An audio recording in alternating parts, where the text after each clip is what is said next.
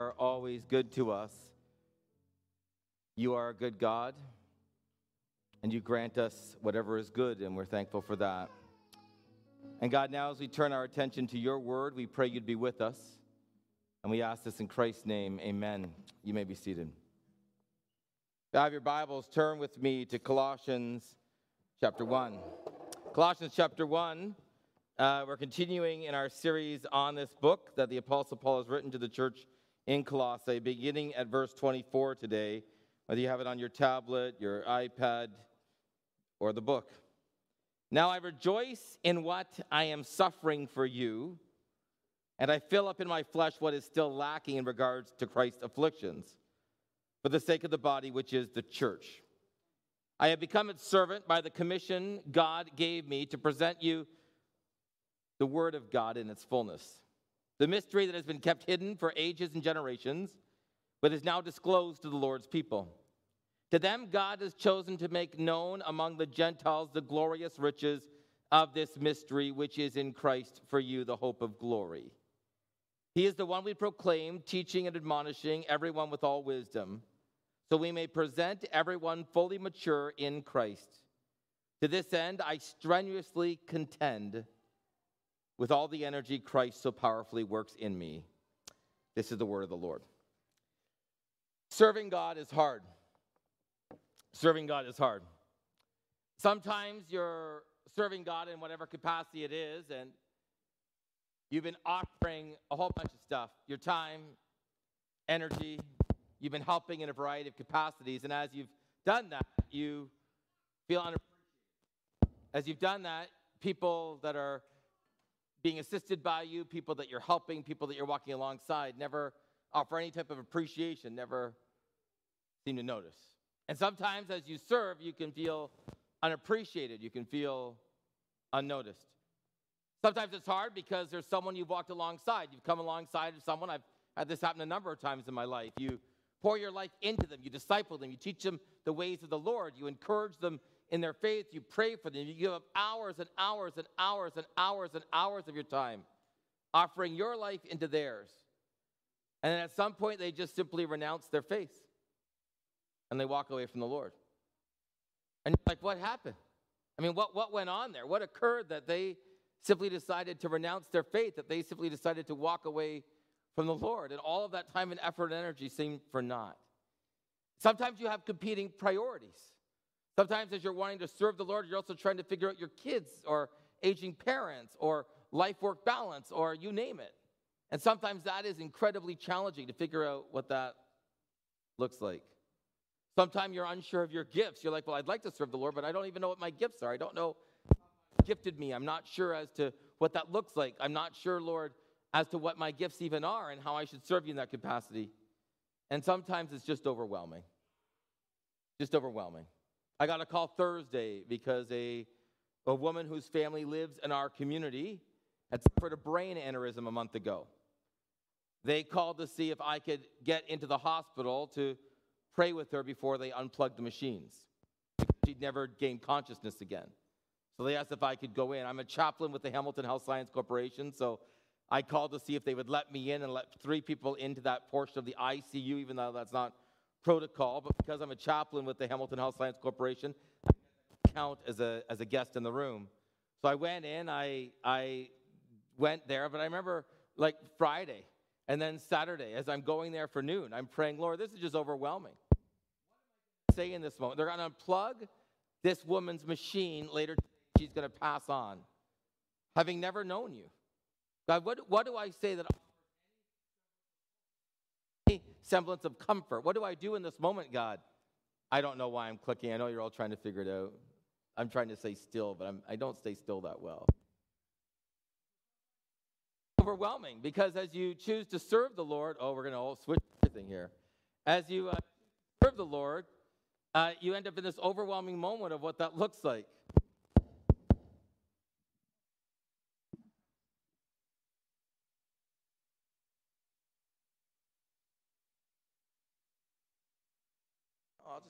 I know that's the problem. Okay. Unless I just tighten that up. Sing a song or something. That tighten?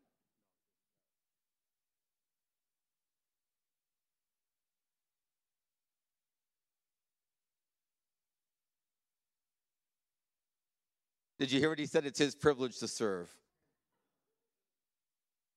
And so Paul calls himself a servant of the gospel. And in verse 24, he says this, I rejoice in what I am suffering for you, and I fill up in my flesh what is still lacking in regard to Christ's afflictions for the sake of his body, which is the church. This is a highly debated verse. Very contested. What in the world is Paul talking about?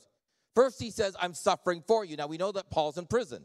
Paul is in prison for the gospel as he's been serving the Lord. He's in prison for sharing the gospel. He's in prison for telling people about Christ. He's in prison for those purposes. That's why he's there. And he says, I'm filling up in my flesh, in my imprisonment, in my suffering. And I listed some of his sufferings last week where he's been shipwrecked and beaten and stoned and whipped and flogged.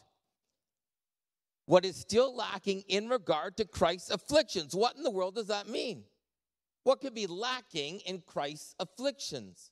I mean, we know he's just gone through in the first part of Colossians, and because the Colossian heresy, which is a synchronistic heresy, a twofold one that both is including Jewish custom and culture with pagan custom and culture, we know that Paul's already said Christ is enough. We don't need anything other than Jesus. He is simply enough. And in him, the fullness of deity resides. Paul went to great lengths to explain who Christ is as the second Adam, who was the pre-incarnate Adam, of whom the earthly Adam is imaged after. That was a couple of weeks ago. If you don't know what I just said, go back and listen to it. And as the Apostle Paul goes to great lengths into Colossians to talk about who Christ is as the second person of the triune God, he now says that in regard to his afflictions, he's filling up what's lacking. What in the world? Because he's already said Christ lacks nothing. Now, some people would say what Paul's saying, and this is unique to Paul, is because he is the apostle to the Gentiles, because Christ mainly talked to and dealt with Jews, and Paul is the apostle to the Gentiles, that where Paul's suffering was on behalf of everyone, but in terms of an earthly ministry to the Jews, that where Jesus' ministry was that Paul's ministry is to the Gentiles, and so it's filling up, if you will, what Christ did not do in his earthly ministry, not in terms of his accomplished work on the cross, but in terms of just his geographic ministry. And so it's unique to Paul that way. John Piper says this is very helpful. This is Paul bringing the gift to the nations, filling up what was lacking in Christ's afflictions. This doesn't mean something was added to Christ's atonement by Paul. It means that in Paul's own missionary sufferings, he was displaying and transmitting the sufferings of Christ to the nations. He was telling them in his message and his body, here is what Jesus did. Here is the complete atoning afflictions of Christ. Paul completed Jesus' afflictions by transmitting them. They have zero effect on lost people until they are known, until they are seen, until they are believed, until they are loved. Here is the shocking implication for missions that I've discovered. Paul really does mean that his own sufferings are the means by which people taste and see the sufferings of Christ. That's an excellent explanation. What Paul's saying, the apostle, is now that Christ is gone and people are trying to understand the accomplished work of Christ and what it means, when they see me as I become like Christ, they'll see his accomplished work. They'll see in my sufferings the sufferings of Jesus. They'll see in my life what it means to follow him. And as I then am declaring the gospel to people around me who don't know Christ, they are able to see and taste Jesus. And as they see and taste him in me, it will be a witness of which they will be able to believe in him. That's a powerful word. As you serve the Lord, can people taste and see Jesus in you? As you serve the Lord, do people taste and see Jesus in you? They see him. Even serve him. I mean, Hebrews tells us that we've been saved to serve. It's one of the primary reasons God has saved us. And as you serve the Lord, at times you face difficulties, at times you face challenges, at times you even face suffering. Do people taste and see Jesus through you? Did they see that you've taken up your cross to follow Christ? That's what Jesus says, right?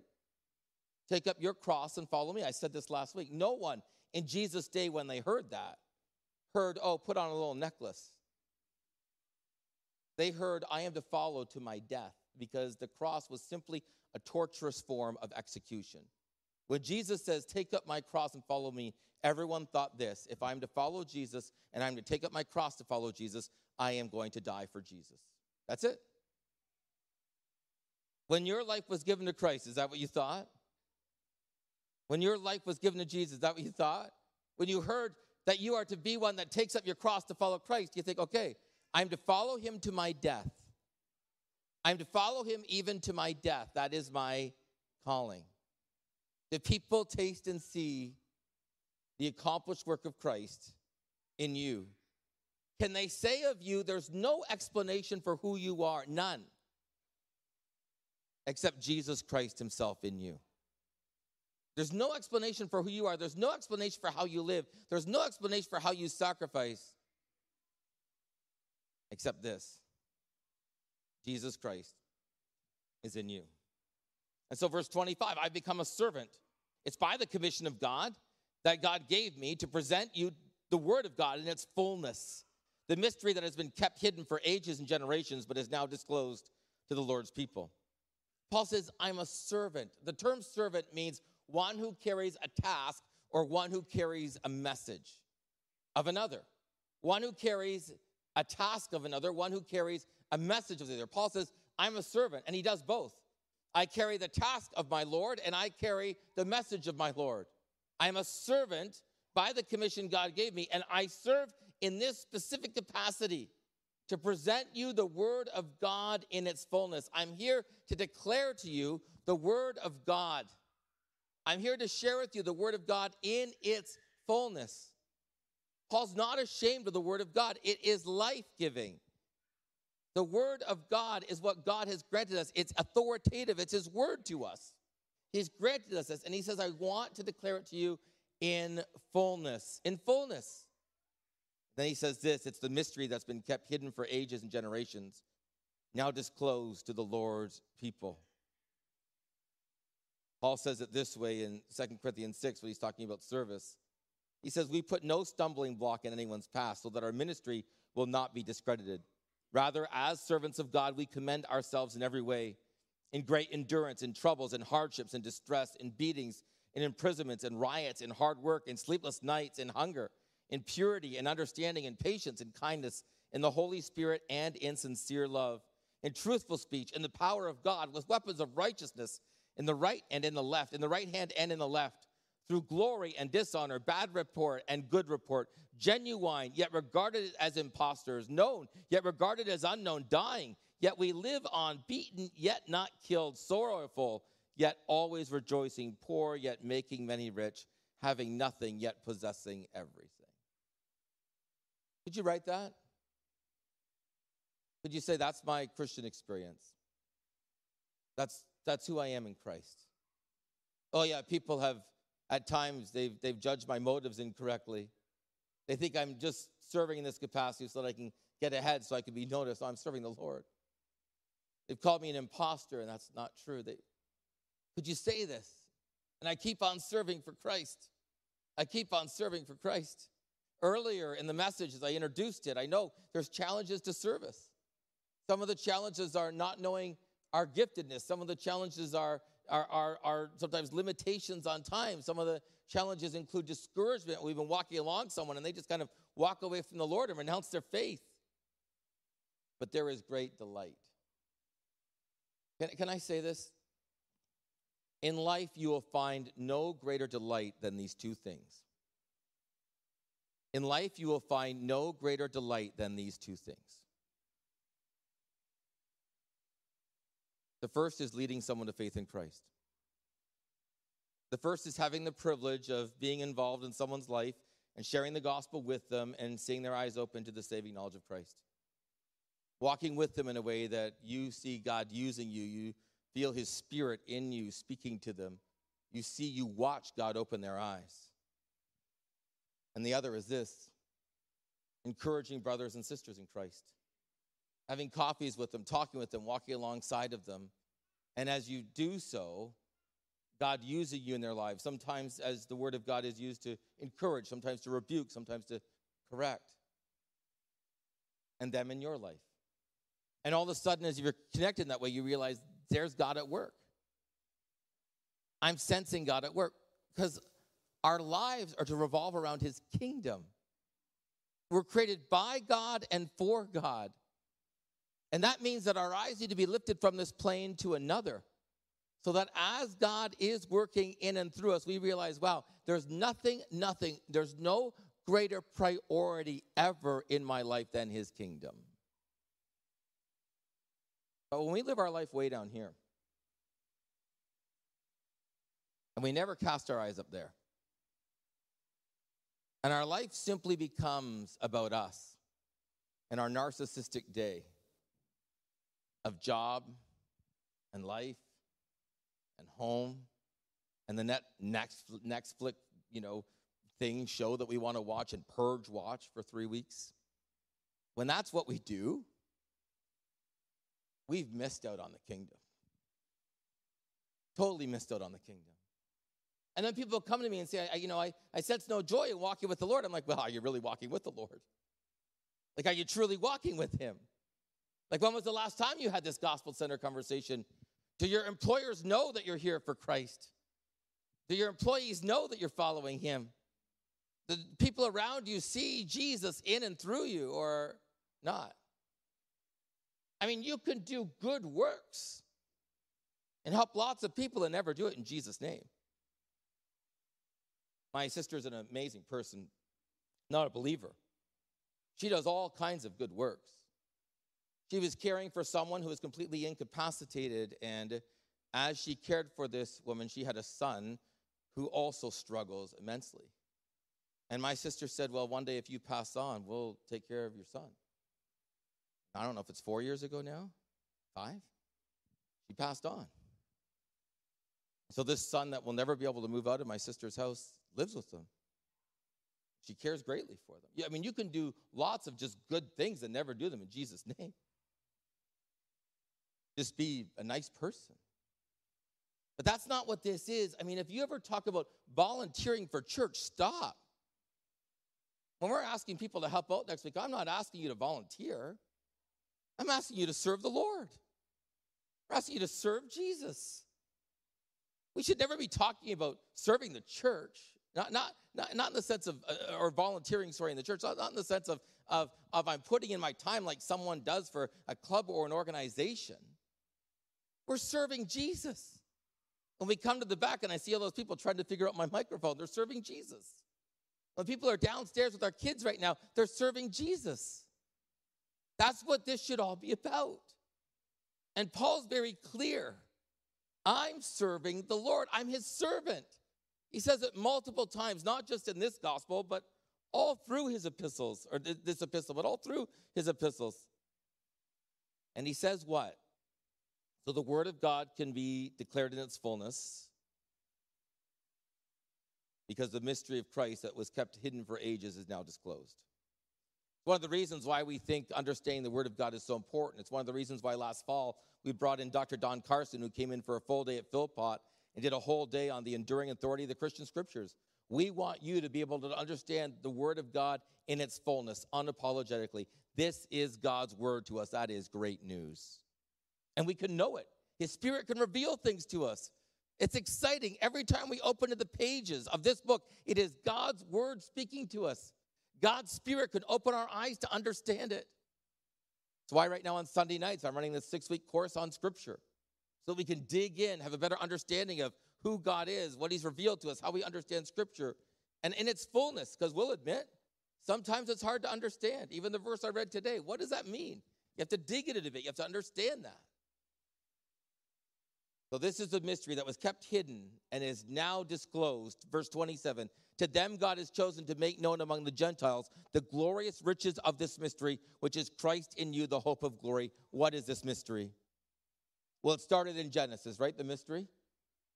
Adam and Eve chose to sin. Adam and Eve chose to rebel. And in the curse, God says what in Genesis 3? I will put enmity between you and the woman, and I will put between your offspring and hers. He will crush your head. You will strike his heel. That's the beginning of the mystery. One day, he says to the serpent, you are going to strike at the heel of the offspring of this woman, but the woman is going to be able to crush your head with the woman's offspring. And they knew that was messianic. They knew that was speaking of Christ's coming. In Ephesians 3, Paul says this, in reading this then, you will be able to understand my insight into the mystery of Christ, which has now been made known to people in other, not made known to people in other generations, as it has been now revealed by the Spirit of God, His holy apostles and prophets. This mystery is that through the gospel, the Gentiles are heirs together with Israel, members together of one body, and sharers together in the promise of Jesus Christ. The mystery is this, that God called a people to himself. And then through his son, he's calling all peoples to himself. It is great news that it's not just for the Jew, it's also for the Gentile. And the promises that were true of them are true for us because we are now heirs of God, co-heirs with Christ. I mean, when they were reading this in the Old Testament, and again, messianic, Isaiah 9, for to us a child is born, to us a son is given, and the government will be on his shoulders. He will be called Wonderful Counselor. I mean, that could be about many people, right? Mighty God. Well, who is this? Everlasting Father. Who is this of which Isaiah speaks? The Prince of Peace. Of the greatness of his government and peace, there will be no end. Who is this? He will reign on David's throne, the greatest of kings, and over his kingdom, which means he's the king above the king. Establishing, upholding it with justice and righteousness, and from that time on and forever, the zeal of the Lord Almighty will accomplish this. Micah 5, but you, Bethlehem, though you are small among the clans of Judah, out of you will come for me one who will be the ruler over Israel. Well, that's fine. Whose origins are from old, from ancient of days. And so all of a sudden, as the Israelites are reading these verses, and many, many more, they're understanding Messiah is going to come. Christ is going to come. He's going to show up. At some point in history, Christ, Messiah, is going to break in. They believed that. But they couldn't understand. They couldn't comprehend. How will he crush the serpent's head? How is he mighty, everlasting Father? How is he almighty God? How is he from ancient of days? Who is this of whom the scriptures speak? And it's Jesus of Nazareth, the second person of the triune God, who cloaked his deity with humanity and came down. And they were looking at it as the mystery, and we get to see it as disclosed, praise his name. We're on the other side of it, awaiting his second coming. He's going to return, awaiting his imminent second return, when the clouds will part and the trump will sound and he will descend. It is the mystery of Christ that has now been disclosed. And on the cross, when Satan thought he was winning, and he finally called out, it is finished, he crushed the serpent's head, and 3 days later, the power of the Father raised him to life again, because he'd never sinned, he'd never done anything wrong, and in that moment, Satan knew he was done. So he's been given some freedom still now. But the day will come when Christ returns, that Satan will be cast into the burning lake of sulfur. Is that not great news? This is the mystery of Christ. And it's either the most foolish thing in the universe or it's the truth of God itself. That's your choice. Except your choice won't change it. You choosing not to believe that Christ is the mystery of God revealed won't change that he's the mystery of God revealed.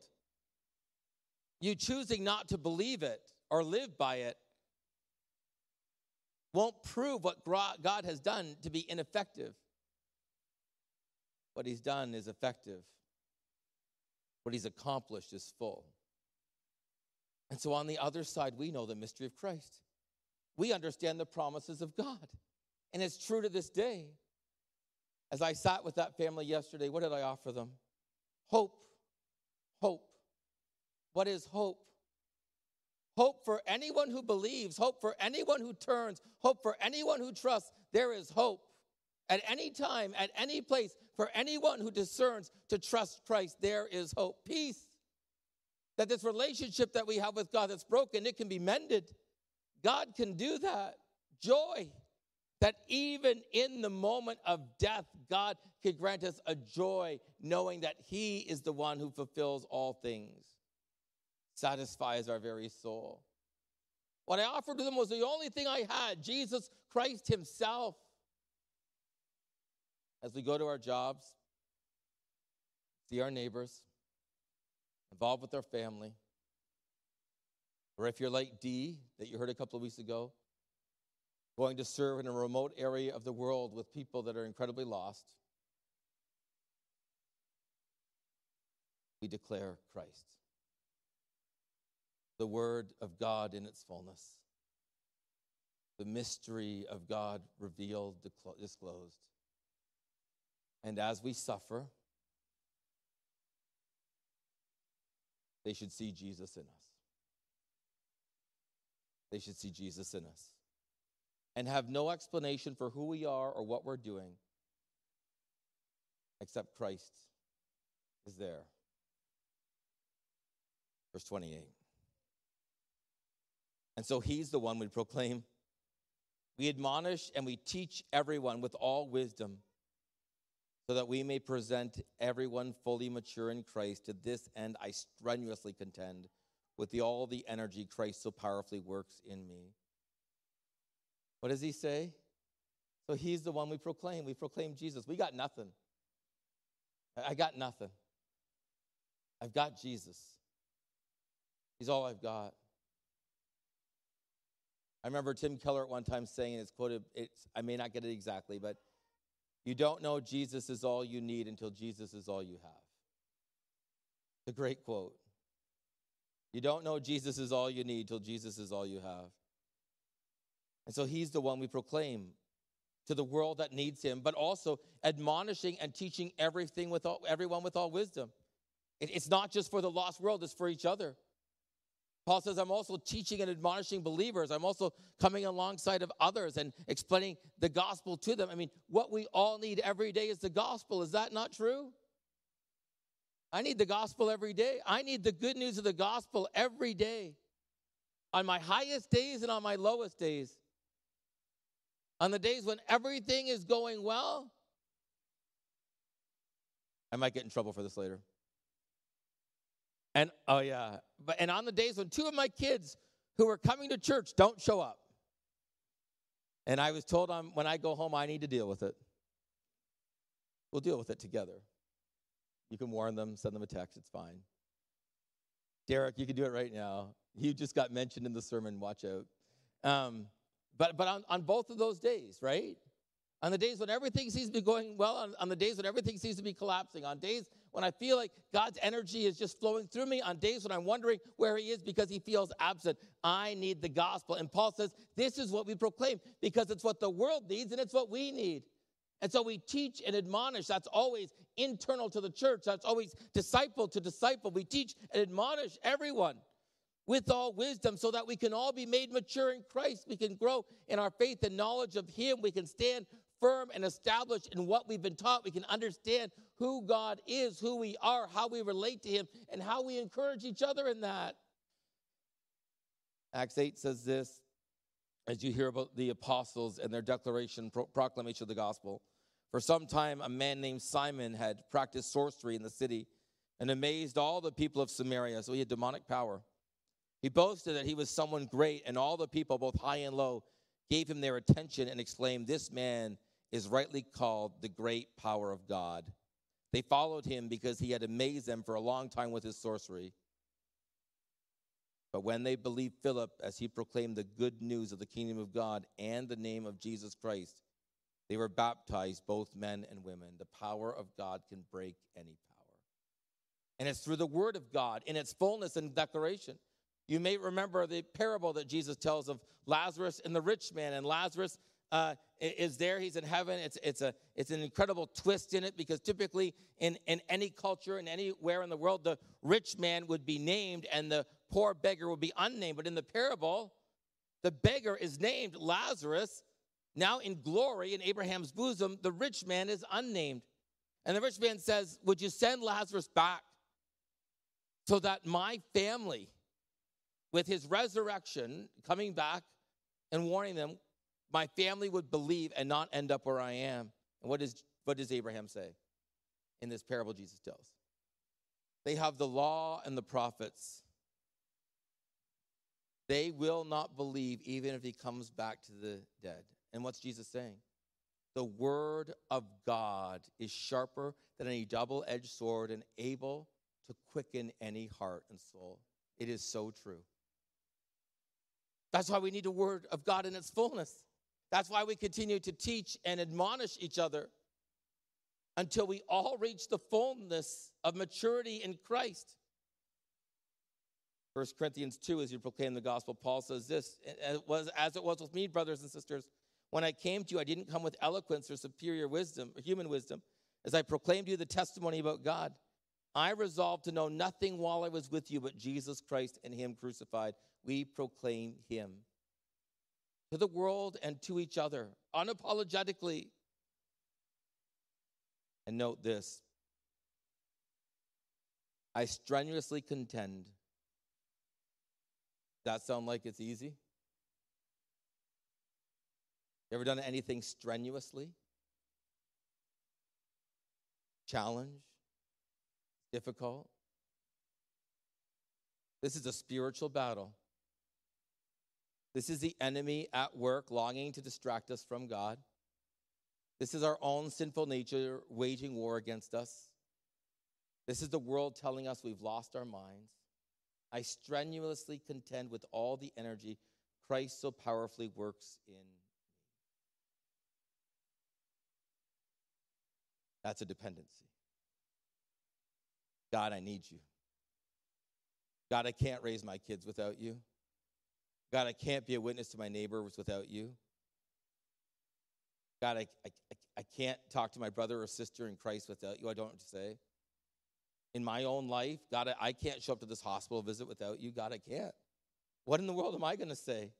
What do I have to offer? I've only got you. So I'm going to proclaim you. That's all I've got, God. I've just got you. I'm going to proclaim you to unbelievers who don't know you yet, believing that they need to turn to you. I'm going to proclaim you to other believers, believing that you're the one they need so they can reach fullness in you. I'm going to proclaim you, and I'm going to do so with the very energy you grant. Because, God, I got nothing on my own. You know, when you try to serve the Lord out of your own strength, you will find yourself exasperated and overwhelmed. You'll be running on empty. You need the Holy Spirit of God to grant you a fullness day by day. You need God's Spirit to be the one that's energizing you, that's working through you, that's granting you the ability to serve the Lord. So that as other people look at you, they see that you're serving him. I don't know what our survey is going to look like this week, but we're going to send out some type of survey that's going to be inviting you as we move to 2 services to tell us kind of when you're going to come, how you might help, and where you might, or who you might invite. And it's funny for me, like, I wrote these verses and passages. I didn't write the verses, but the passages that I'd be preaching out months ago. And last Sunday and this Sunday is when I'm preaching these 2 sermons. And I think, well, Lord, you've got a way about you, don't you? I didn't know we'd be going to 2 services. I didn't know these were the 2 Sundays that these passages where Paul talks about him serving the Lord would land. I had no clue. But isn't God brilliant in the way he pulls things together? He can orchestrate things we can never orchestrate. You know, in my human wisdom, what I would have wanted to do is been like, a few weeks ago, like, man, we're going to move to 2 services, and I'm preaching on the deity of Christ, and so, man, let's see if I can flip some passages. Let's just take Colossians out of order. Well, I didn't have to do it because God chose to put it all in order and orchestrate the very Sundays I'd be speaking on it. And to that, I can simply say, thanks be to God. And so I thought, when we put out the survey, how honest do we be? Like when it comes to the serving portion, do we put out a portion that says, here are the places we need some help to make this work? Number A, hey, I'm already serving the Lord in some capacity at the church and don't have any more capacity right now. Boom, so sorry, which is fine, right? Or B, right? I'm serving the Lord in some other areas right now, caring for aging parents, like whatever that would look like. And man, even though I want to right now, I'm at capacity, get that. Or C, I want to serve. Here's the area. Or D, I want to serve. I don't know my gifts. Will someone meet with me to help me? Or E, my heart's pretty hard right now. I don't want to serve in any capacity. I just want people to serve me. Now, Jose really liked that. I'm not going to probably be allowed to put that on the survey this week. I'm sure someone's going to override that. But there's a part of me that goes, wouldn't that be great to know? That some people can just be honestly say, yeah, I'm just not in a good place. And maybe it's the same when it comes to the proclamation of the gospel. When it comes to the third question of who I'll invite, and there'll be like an A of, man, Pastor, glad you asked that. I've been having these gospel-centered conversations with these friends and colleagues of mine. I've been praying for them faithfully and diligently, and I can't wait to be invited and pray with me as I invite this person. Or B, man, I want to be having gospel-centered conversation with people. I don't do it very well. Would someone meet with me to help me figure out how to do that? Or C, I've been having these gospel-centered conversations, but I'm terrified to invite them somewhere. Would you be praying for me as I do that? Or D, man, I don't really care if anybody's going to hell. I know I should, but I don't. Because I don't live like I do. Now, again, I don't think I'm going to be allowed to put that on a survey, but I'd like to. And just see where we're at. Because what happens is this. When we live our lives in a paradigm that somehow we think we're volunteering, and somehow we can't see above this earthly plane, and we've forgotten what God has done, that this is about the mystery of Christ disclosed, that this is about Jesus coming down, that this is about my lostness and being found, that this is about my despair and being granted hope. And we forget what this is about. And we forget that as we proclaim the word of God in its fullness, that those who don't know Christ can come to Christ because God will save. And those who know Christ can be encouraged in the Lord.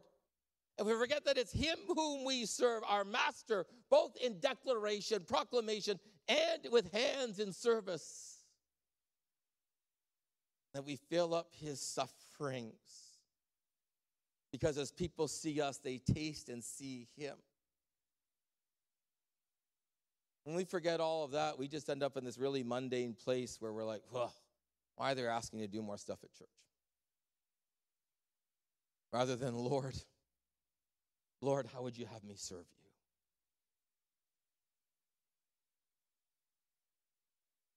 And my prayer for each of us is that our hearts would just cry out, Lord, how would you have me serve you? And you know what I pray? Jamie, you guys can come up. I pray that some of you will send me an email and say, hey, Dwayne, man, I'd love to help with the nursery, but, we've been bubbling with some of our neighbors, and as we've been bubbling with some of our neighbors, God's been really at work, and we're going to bring them to church. They're going to be sitting with us, and I'm going to be praying for you as you preach, and so I don't feel like right now I can serve in that capacity because my service is going to be to them, and I'm going to say amen. And I'm praying that some of you will say, Dwayne, as my colleague at work, I've been having these conversations with them and blah, blah, blah, blah, blah. Or you might email me and say, Dwayne, it's my ailing parents. I've just seen the Lord has just called me to just walk alongside of my ailing parents right now. And so I don't have the capacity to do this. And we will just say amen. But to some, my prayer is that they'll be praying and thinking this week about how the Lord would have them be used of him. And because of his great work in their life, they'll say, oh God, I long to be a Christian who feels your energy flow through me as I serve, so that I never see my life as something that's full of volunteering, but rather service to my King. And oh God, would you have me be so worthy?